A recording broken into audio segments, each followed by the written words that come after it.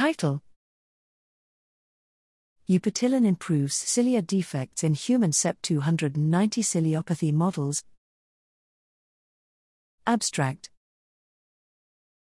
The photoreceptor outer segment is a highly specialized primary cilium essential for phototransduction and vision.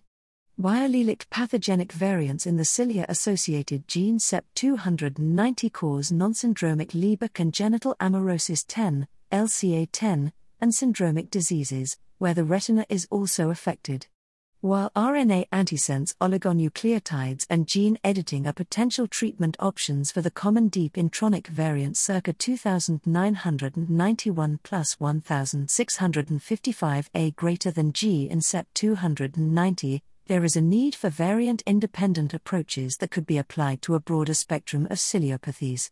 Here, we generated several distinct human models of CEP290-related retinal disease and investigated the effects of the flavonoid eupatilin as a potential treatment.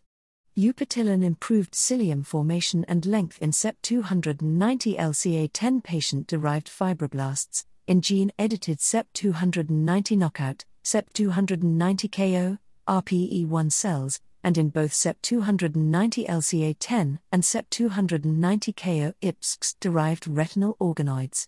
Furthermore, eupatilin reduced rhodopsin retention in the outer nuclear layer of CEP290 LCA10 retinal organoids. Eupatilin altered gene transcription in retinal organoids by modulating the expression of rhodopsin and by targeting cilia and synaptic plasticity pathways.